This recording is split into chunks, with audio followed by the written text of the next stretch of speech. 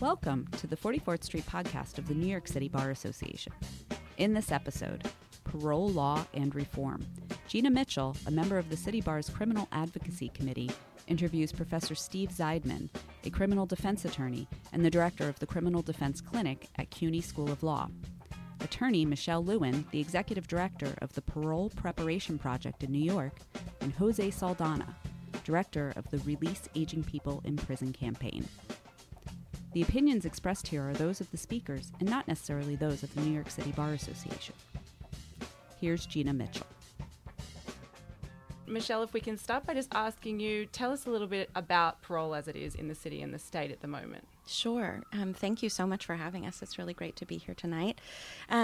So a couple things that I want to tell you, and for some of the listeners, this might be, repeat information or things you already know, but for some of you, maybe not. Right, so in New York State, we have two kinds of sentences. We have indeterminate sentences and determinate sentences. And for those who are serving indeterminate sentences, whether it's a range of 5 to 10 years, 2 to 4 years, whatever it might be, you become eligible for release, right, when you hit that minimum sentence.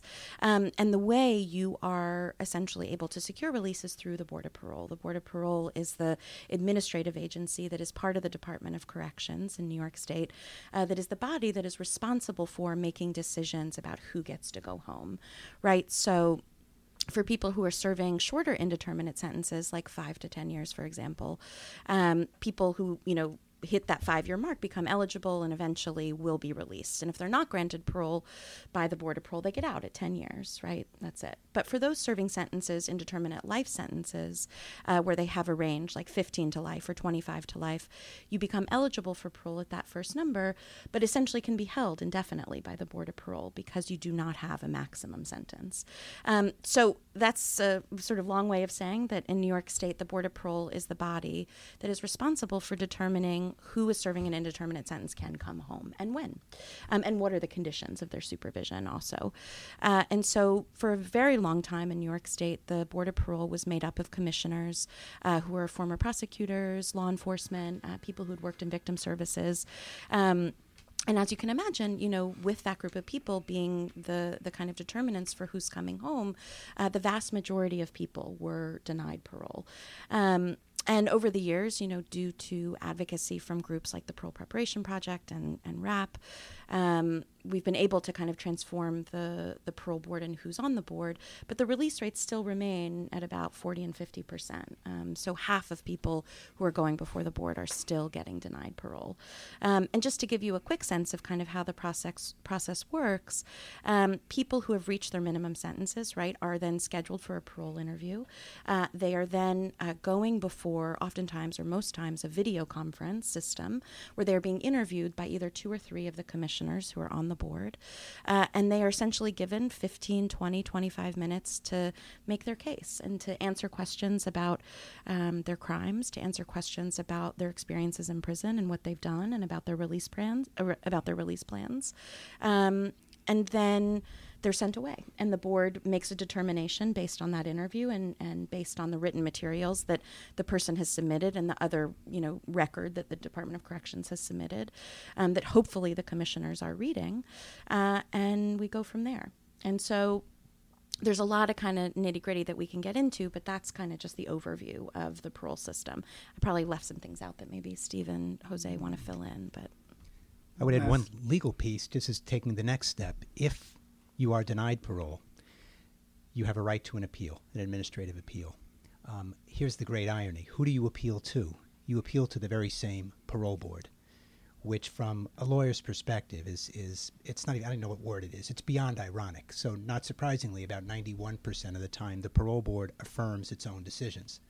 On those rare occasions when they reverse, it's usually because of a procedural error. And once you get that administrative appeal denial, you can finally get to court in front of a judge. But now you're talking about a year down the road before you're first getting heard by a judge. By the time you might get a decision in front of a judge, it could be 2 years when you're already back for your next regularly scheduled parole hearing. Mm-hmm. So there's sort of this built-in impossibility to meaningfully challenge the actions of the board. Yeah. And can I ask Professor Zeidman, perhaps you can answer this, what is the legal test that prisoners need to satisfy or, demonstrate to the board in order to be given parole? There are a series of factors. There's a statutory regime. There's a regulatory regime. It is so vague. There are factors that the board must consider, but the courts have basically said they can emphasize one more than the other, although they have to consider them all. And I know this sounds like I'm trying to avoid the question. The long and short of it is, if they want to deny parole, they can use certain buzzwords. It will deprecate the seriousness of the crime. It would somehow impact the welfare of society. There's a reasonable probability you wouldn't lead a law-abiding life. These are meaningless terms. They're vague, so there's no hard and fast standard. The thing I'll say, too, is that, the factor in the executive law that the board relies on the most is the nature of a person's crime. So you have people, especially for people who are serving life sentences, who are appearing before the board after 25, 30, 40 years, right, of being in prison and having decades away from that original crime, and the board is still looking to the facts of a person's original case, right, things that happened that can never change, right, facts that can absolutely never change, and the board is essentially saying the facts of those crimes or of that crime are just too serious for us to consider releasing you. No matter how much rehabilitative work you've done, no matter how much you're able to express remorse or how, rich of a reentry plan you have, how many supporters you have on the outside. So the issue really, for decades has been that commissioners are so backward looking and so unable and unwilling to look to who a person is today and what they've done. And I think what I feel, and I imagine what we all feel, is that people should be defined by who they are today and what work they've done to come to terms with their crime and to confront, who they were 20, 30, 40 years ago. Yeah. And Jose, as a formerly incarcerated person and now an organizer working for RAP in the field of advocacy, are these common problems that people experience, this tension between looking backwards to the crime and looking forwards towards future and rehabilitation? I'd like to go back a little bit. You asked a question about the parole board. 5 years ago, you didn't stand a shot. Just about everybody was being denied. It didn't matter what the crime was. Now, because of advocacy work, the dial shifted a little bit. The rate of release has increased. But at its best, right now, I think the best way to describe the parole board process is that it's a crapshoot. If you get the right commissioner, then you stand a shot. In my case, I just got the right commissioner. A newly appointed commissioner. She was appointed 4 months before I went to the parole board. She asked me one question about the crime that I committed in 1979. And after that, she said, now let's talk about what you've done with your life the last 38 years. And she released me because she was measuring who I was today, not who I was in 1979. I know someone who just went to the parole board and was granted release, but after 47 years. So other people, if you get the wrong commissioner who does not embrace rehabilitation, obviously, because they don't look at the rehabilitative endeavors. They don't look at what the person does. The founder of RAP, the Release Aging People in Prison campaign, he had 4 college degrees, 2 masters. He created the most effective program to address the AIDS, HIV crisis in the 80s and 90s. This program has such great value that it's really facilitated by incarcerated people in every facility in the state of New York today. That's the value of this program. But the parole board didn't attach any value to that. None whatsoever. They always referred to the crime that he committed in 1978. Denied him parole 18 times, for 18 years. Gave him an additional 18 years. The judge didn't give him 18 years to life. The judge gave him 15 years to life. He could have gave him the max is 25. He gave him 15, but the parole board added an additional 18 years before they finally released him. Yeah, and I think one thing too that's so significant about these commissioners is that their appointments are incredibly political, right? Commissioners are appointed by the governor and confirmed by the New York State Senate, and so the sort of governor's will is what determines who is in those positions and who's making those determinations. So under Pataki, right, the vast majority of appointments were very conservative, very tough on crime commissioners. And I will say that Governor Cuomo has appointed a few progressive people, but the vast majority of people who remain on the board still embody that tough on crime approach and still see people as their crimes and as what they did so many years ago.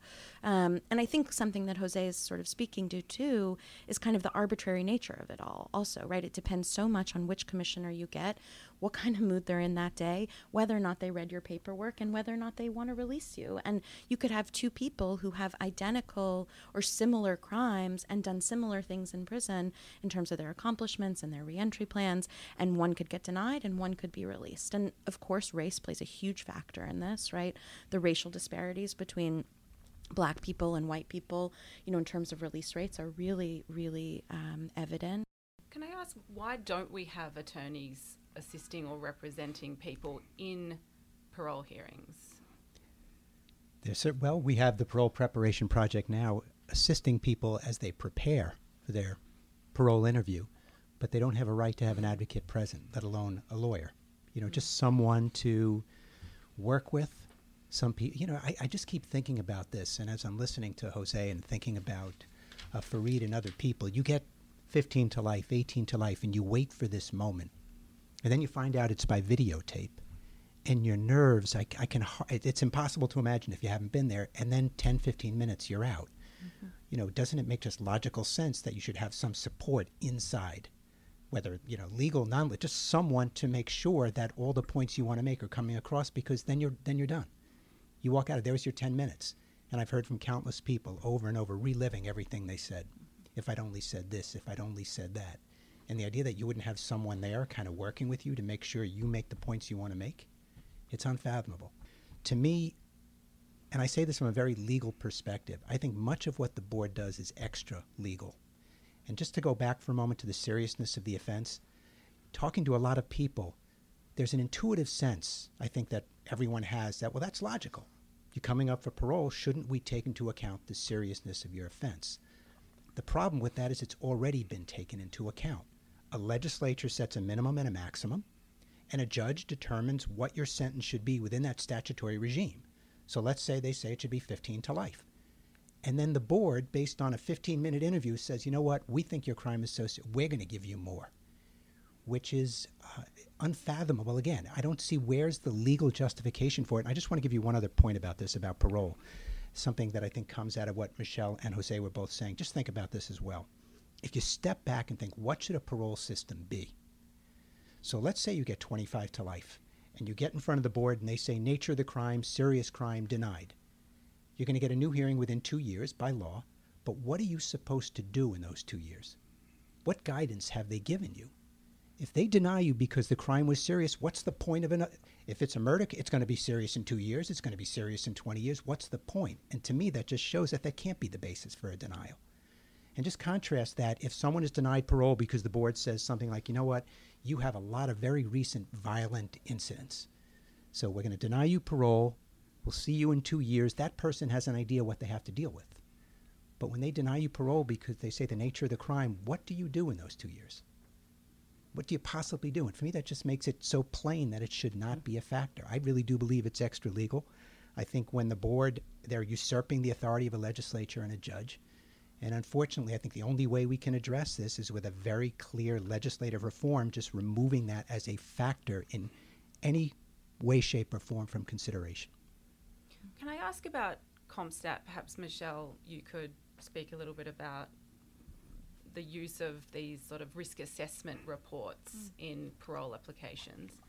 They're meant to be an objective tool that moves away from this kind of politics and subjective-driven decision-making, but is that the reality?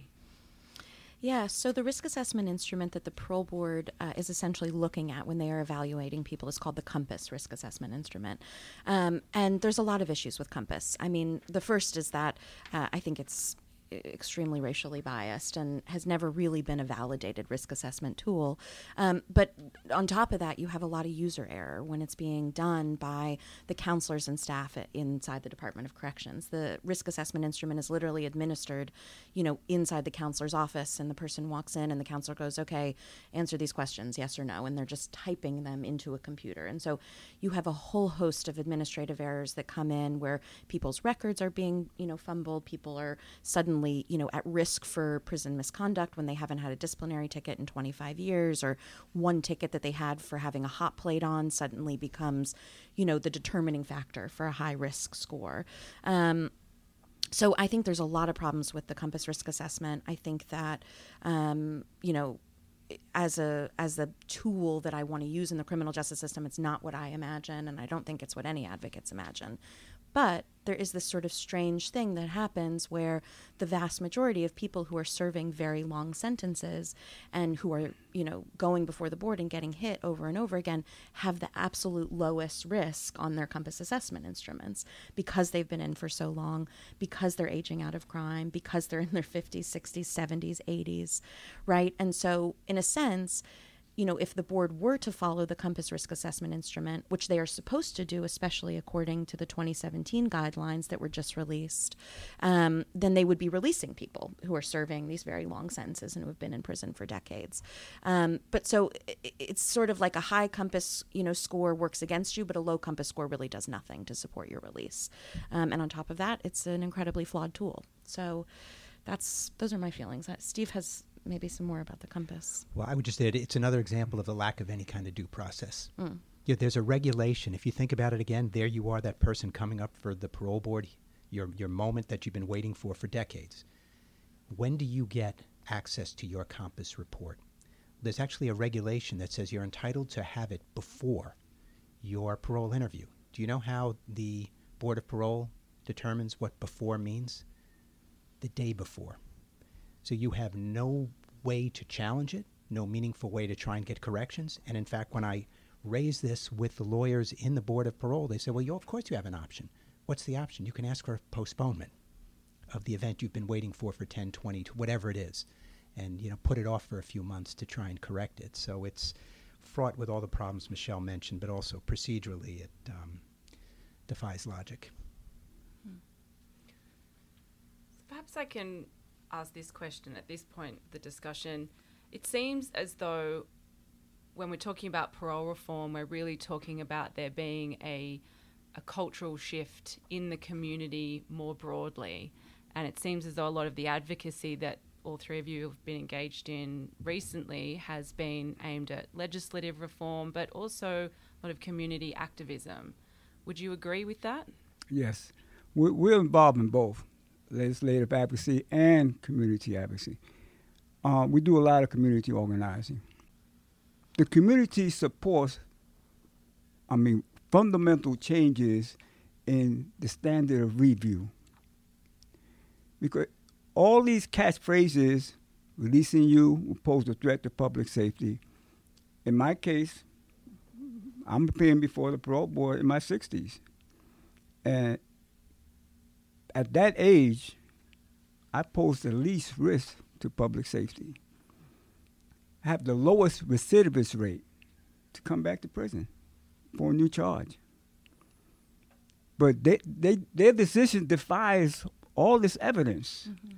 In fact, in one of my hearings, a commissioner actually told me this. He says, well, in my opinion, this was his words. He says, in my opinion, at your age, a man in his 60s, you got over 30 years in prison, you pose the least risk to come back. Those are his words. And turns around and denies me and hits me with 2 years. So the community believes in rehabilitation for the most part. No matter what the crime is, people in our community believe that a person can redeem and transform his life. And that's what we pushing for, reform that reflects that. That reflects that people, no matter how heinous or how bad the crime was, that people in prison are human beings, and they have the capacity to transform their life and be better human beings. And that's how they should be measured when they appear before the parole board. Mm-hmm.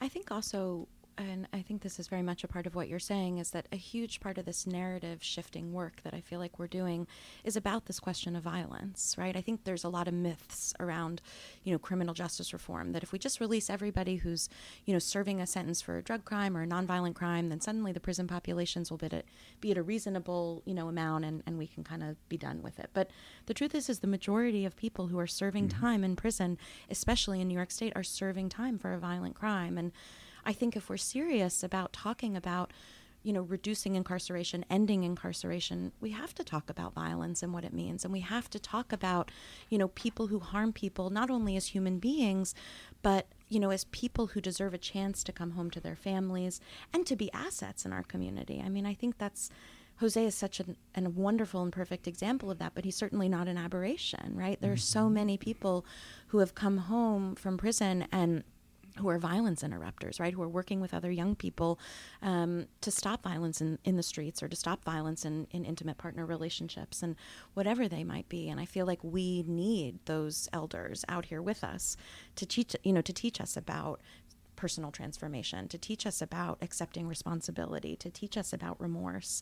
And I want to encourage us all not to be afraid of violence, right? To be open in our conversations about it, and to say, okay, this is a person who took a life, and how do we as a community want to respond to that? Do we think that locking somebody up for 40 years and letting them out when they're 65 and, having them pass away 5-10 years after that is what we want for this world? It's not what I want, and it's not, I don't think, what the vast majority of communities want.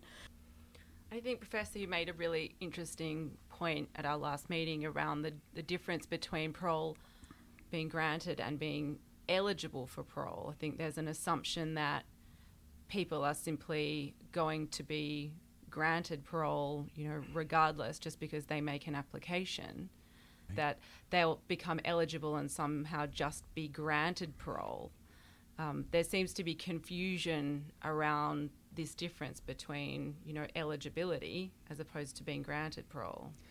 Right. And what you hear from a lot of people, and I think it's very problematic, when I read police officers or the head of police unions saying this person must never be released, or the board should be chastised. In fact, the law says you do your minimum sentence, you are eligible for parole. So they're actually telling the board to ignore, to flout the law, and just blanketly deny. And it's how ironic for law enforcement to be arguing that the board should ignore the law. So what it means is you are eligible. That is the law. So you get 25 to life, whatever the crime is, you are eligible for parole, and we meaning the board, has to evaluate how have you lived those 25 years. And if certain segments are unhappy with that, that's their own issue. Let them go try and change the law. But the idea that somehow people being released is outside the law, like someone's subverting the law, no, quite the contrary. They are following exactly what the law requires. And just on another note about that, one of the things we hear about all the time is community opposition.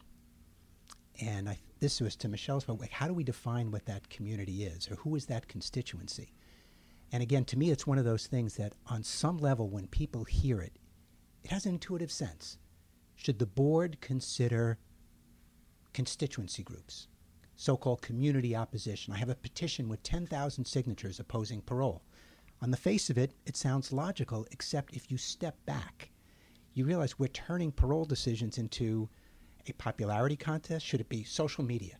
How many likes do you get on Facebook? Or how many people retweet deny parole? Which is really what that is suggesting, as opposed to saying the board should be an independent, impartial group of people with the right kind of diverse backgrounds and experience to evaluate who the person is today. So from my perspective, it shouldn't be about who screams the loudest. And that's the danger with this so-called community opposition. What about victims? Where do their voices fit into this? And can we assume that victims are always against parole? Is that your experience? It's funny. I was just going to say something about victims. I mean, I want to say that we very much honor the experiences of victims. Like, we are not here to say that, victims shouldn't be heard, or that they shouldn't have a part in this process, or that they don't deserve healing. And accountability, right? I think that's something that I want to make clear. And I also want to make clear that a lot of people who are incarcerated are also victims themselves, right? Whether it was victims of violence, when they were young, before they went in, whatever it might be. And I think this distinction, that often happens between like quote unquote perpetrators and quote unquote victims is a false one, right? The vast majority of people in prison could have been on either side of that gun, right? Depending on the circumstance and what happened. And I don't think there's actually so much difference between people who are harmed and people who harm. Oftentimes they come from the same families, the same communities, the same neighborhoods. But yeah, I think victims are a very important part of this conversation. And I think one of the very special things about our work, and this is just really recent for us, is we've started partnering with victims' rights organizations and organizations that are really trying to uplift the voices of people who have experienced violence. And there's so much overlap between our work and so much solidarity that we can sort of show each other. And that feels exciting to me. And like a new frontier, and actually something that focuses more on healing harm than on punishment. I have mixed feelings about this. First, let me say that the only time the parole board gives any value to the victim's impact statement is when they oppose parole. If the victim's representatives write to the parole board, we think this guy should be released, he served enough time. They ignore that. And there are two things that they consider: the prosecutor's statement and the victim statements. And I think these two statements, they're toward punishment. If the parole process is about punishment, then they have a say. But the parole process is not about punishment. The parole process determines whether someone has been rehabilitated to the point where he no longer poses a threat to public safety. If this person can we release this person with the feeling that he will live a life of a law-abiding citizen? And that's the whole thing about parole. Parole is to determine someone's degree of rehabilitation, and how much has he learned, how much remorse he's expressed, how much responsibility he has taken, and what has he done with this. If you inflict that process with factors of punishment, you kind of disease the process. So in my opinion, the victims, with all due respect, they had their say already. And at this point, it's not about them anymore. But, and let me say this, because I spent years developing victim awareness programs while I was inside. I've developed victim awareness programs that are being taught in 5 maximum security facilities right now. So it's not that we don't care. For us to actually rehabilitate ourselves, we have to develop insight into the harm that we inflicted on people. We have to do that. That's part of the process. But it shouldn't be used against us at this point. At this point, let's just address the issues of who we are today. Because the victim statement doesn't speak to who we are today. They speak to who I was 38 years ago. And in other people's cases, 47 years ago. Let's speak to who the person is today. There was also a national study that was done recently where I think something like 2/3 of people who identified as victims preferred and wanted some sort of rehabilitative process that didn't involve punishment and long-term incarceration. And there was a lot of other sort of components of the study, but I think that's a really incredible result, right? That's a really incredible thing, and really telling that, one, that the victims community, like the community of victims is not as we perceive them to be, right? And I think actually have very compassionate ideas about what should happen to people who've harmed them or their family members. Yeah, the other piece of this, and this is just, I'm throwing this out there, if there are any researchers who are paying attention, but one of the questions that came up before was the impact of race. And the focus, people zero in on the race of the person seeking parole. But in my experience, relatively limited, just given the number, there are about 12,000 hearings a year, it becomes pretty inescapable from my viewpoint that the race of the victim matters greatly. in a disparate way. So black victims' lives, people of color lives, are they elevated to the same level that a white person's life is as the victim? I do not believe that to be the case. And I think if anybody did some sort of a longitudinal study, they would find that as well. It's just another way of saying the victim impact statement. Again, it's one of those things that we all understand. I think what Jose said, the people that I've worked with, part of the parole interview is folks talking about recognizing the harm they caused. It's people that no one is saying it's not an issue. It's not a factor to be considered.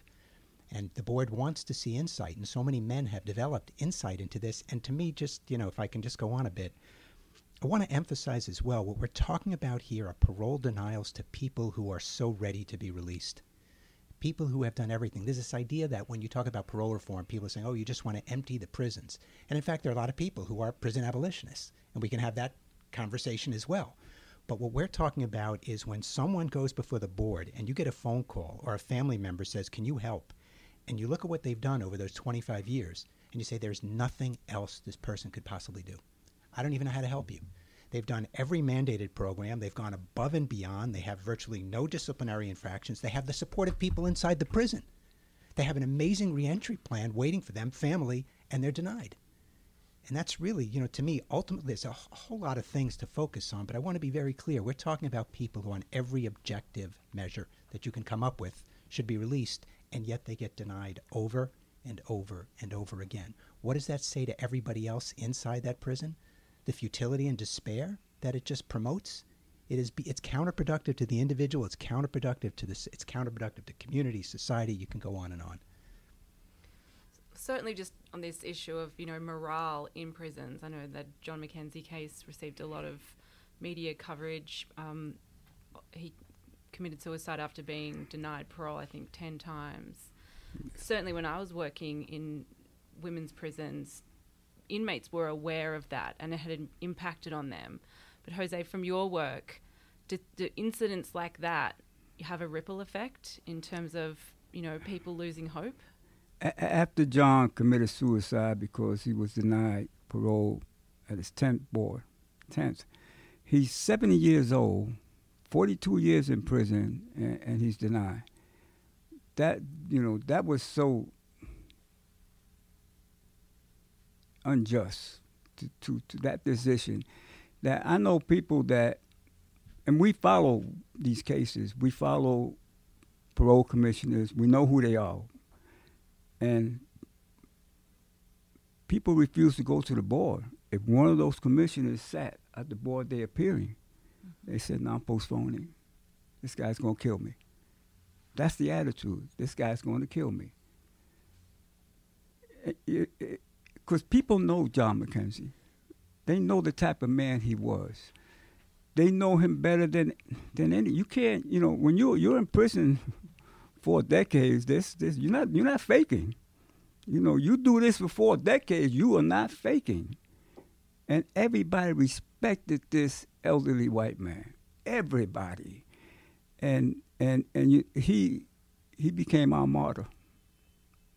And even right now, when we speak about him, we speak to him as he's our martyr. I think also, death in prison is something that doesn't get talked about enough in this work. I feel like everybody's like, well, New York State doesn't have the death penalty. Nobody's dying in prison, right? Nobody's being executed. And that's not true at all. You have almost 300 people who are serving life without parole sentences.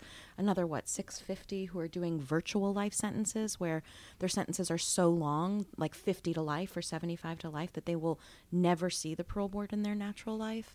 So you have about 1,000 people who are basically guaranteed to die in prison if we don't do something, whether that's increasing release rates and changing the law about who is eligible for parole interviews. John is a devastating story and was an incredible human being, and there's so many other people like him who have come home and died, right, just a couple months after being home because they were sick inside and never got adequate care and did an extra 25 years on their sentence, and other people who've died inside, from a heart attack or whatever it might be. I mean, you have nursing homes inside prisons. You have graveyards on prison grounds. That's a harrowing reality, right? That there are people who are literally cutting the grass of a graveyard on Doc's property. That's a really painful reality that I don't feel like most New Yorkers know about. And I feel like that's what, for us, at least this work is about, is making sure that nobody dies in prison and that people have long and fruitful lives on the outside. Yeah. Can I ask at this point, what are the reforms on the table? I know you've been up in Albany in the last week or 2 weeks advocating for these reforms. What is on the table and how is it going to change things? Well, the first we're demanding, and that's what it is. It's a demand. We just can't beg for this. This is so urgent that we have to demand it. That the governor fully staff the parole board with diversified commissioners. It can't be top heavy with law enforcement, ex-prosecutors. A diversified group of commissioners from the clergy, social services, educators, people who first believe in rehabilitation. And our legislative initiative is, the first one is the fair and timely parole bill.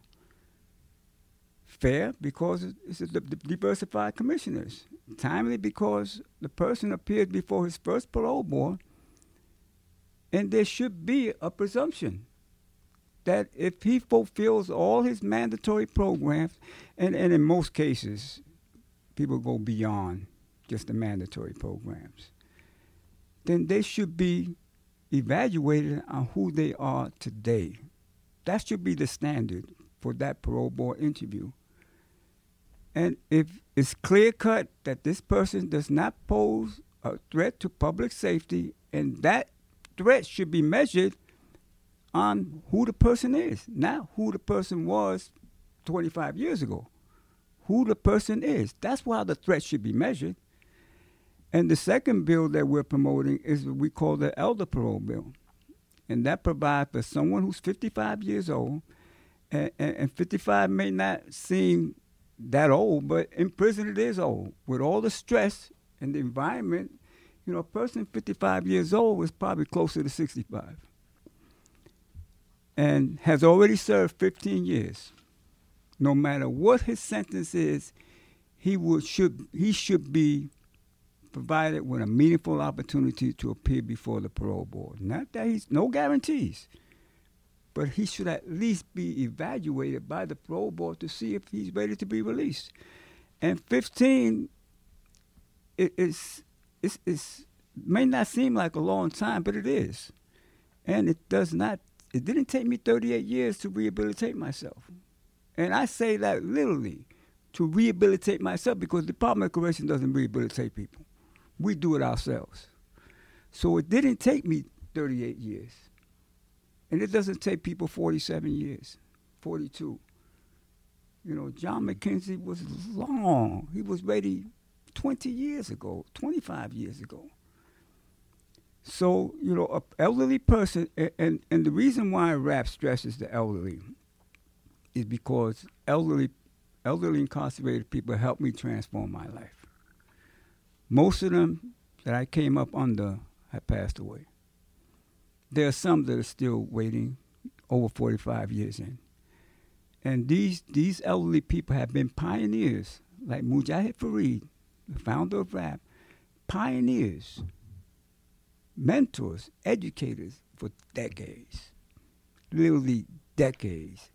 You go to a prison classroom, you'll see the teacher who's hired by the Department of Corrections sitting down reading a comic book, reading a newspaper or book. And the elder man that's incarcerated, he's at the blackboard, teaching basic math. So these men have been doing this for decades. Give them the opportunity for parole. That's all we're asking for, just the opportunity. If I could add something to that, to the extent that anybody thinks it's a radical proposal, they should know it's far from radical. I just, again, given that we are at the city bar, There's a proposal from the Model Penal Code, the American Law Institute, which every law student in America is familiar with the Model Penal Code, and they came out with their first ever revisions of the sentencing provisions. It took them 17 years. It's a 700-page document, and they have something they call the Second Look proposal, which they're urging every state to adopt. And what it says is after you've served 15 years, regardless your sentence, regardless your crime, you should have an opportunity for release, an opportunity to make your case. And the theory behind it is a sentence once imposed doesn't remain just and appropriate and fair in perpetuity. And of course, we should take a second look in 15 years. So in fact, the bill that's being proposed in Albany right now is, when you compare it with what's out there, it's very moderate but incredibly important. I want to mention two other things about legislation. There's one of the other problems, and this gets us a little bit into the weeds, so I'll try and do this very briefly, but when your parole is denied, and again, I used very deliberately the phrase extra-legal because I do believe a lot of these are extra-legal, unlawful, they don't fit even within the statutory scheme.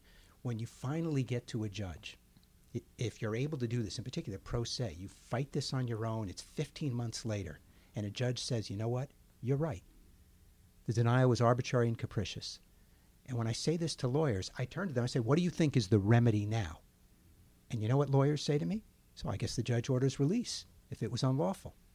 And in the present situation, all a judge can order is a do-over, literally, a de novo hearing. And then you know what happens? The same thing again. There have been so many people that have been through this winning in front of a judge. So one of the critical bills, and the judiciary is calling for this because the judges feel like they have handcuffs, is to give judges the power to grant release. If the parole board has denied parole unlawfully and illegally, the appropriate remedy is for a judge to say, I am directing that you be released. And that's critical. And the last thing I'll say about legislation, and I hesitate to say this just because I think the reforms need to go in first, but ultimately, and the reason I hesitate, because you can see how this leads to commissions, and commissions just take forever, but the entire parole scheme needs an overhaul. It needs dramatic overhaul. It's filled with vagueness, and I think most important, we need a scheme that clearly, deliberately, and expressly puts due process, a modicum of fairness, basic fundamental fairness, into the statutory scheme. Because right now you have to look near and far to try and find any semblance. And so it's an antiquated structure that just needs a drastic overhaul. Can I, before we wrap up, make a final pitch to people who are listening? Is that all right? So, I'm going to make a final pitch too. Steve will have the final pitch. I think Jose's going to get the Actually, final pitch. I'll make the first final pitch. So there's 3 of us around the table right now, or 4 of us with our moderator here. And I think there's sort of 3 really big ways that attorneys who are listening, or really anyone who's listening, can get involved. The first is through the Parole Preparation Project. We work with people who are serving life sentences in New York State prisons, basically supporting them and collaborating with them as they're preparing to go before the board. You do not have to be an attorney to do that work. We're not engaging in attorney-client relationships, so anybody who's interested in supporting people in parole can come. We have our next training in April. You can see more about that on our website. And then another way that attorneys can get involved is Steve and I, along with a colleague of ours, Martha Rayner at Fordham, are working on, was this going to be your pitch, Steve? Go ahead. Are working on a pro bono initiative where essentially we train attorneys to represent people in parole appeals, right? So in that initial administrative appeal that Steve talked about, and in that Article 78 petition, in Supreme Court. And this law is, or parole law, I think, is a very active issue right now. I think there's a lot of issues being litigated, a lot of sort of buzz around this, and it's a really intense amount of work and a really, I think, wonderful way to support people in the parole process. So those 2 things are, I think, very important. And then the third is getting involved through RAP.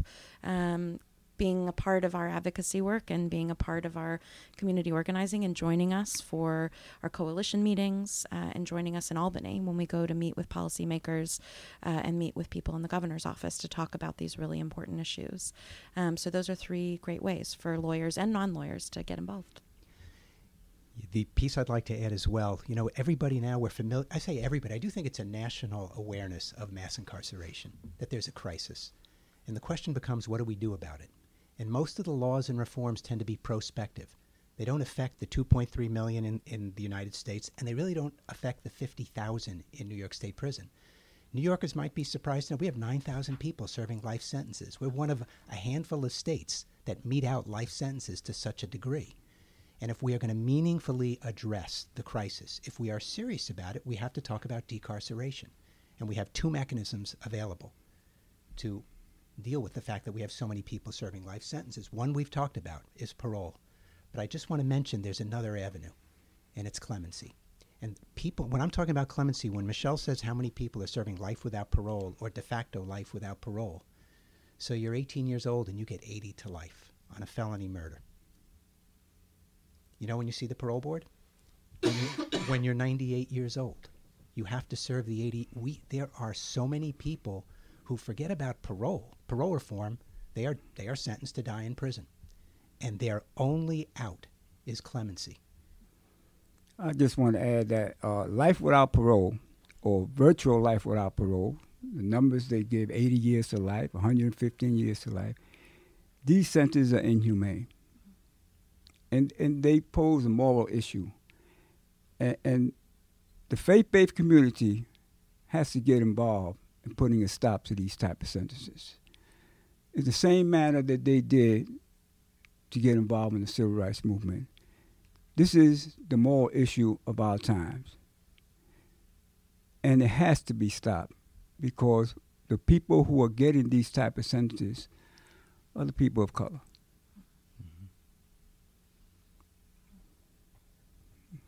Thank you so much for joining us this evening and for speaking in so much detail and with such passion about the topic of parole. And we look forward to seeing the work being done by the Parole Project, by Professor Zeidman in his various capacities, and by RAP. Thank you very much. Thank you so much for the opportunity. Thank you for listening to the 44th Street podcast of the New York City Bar Association. Opinions expressed are those of the speakers and not necessarily of the City Bar. To find out more about the City Bar's positions on a wide variety of policy issues, visit our website at nycbar.org. And find more City Bar podcasts and program audio on iTunes or Google Play or at our website at nycbar.org. This podcast was produced by Eric Friedman and Alex Cardaris.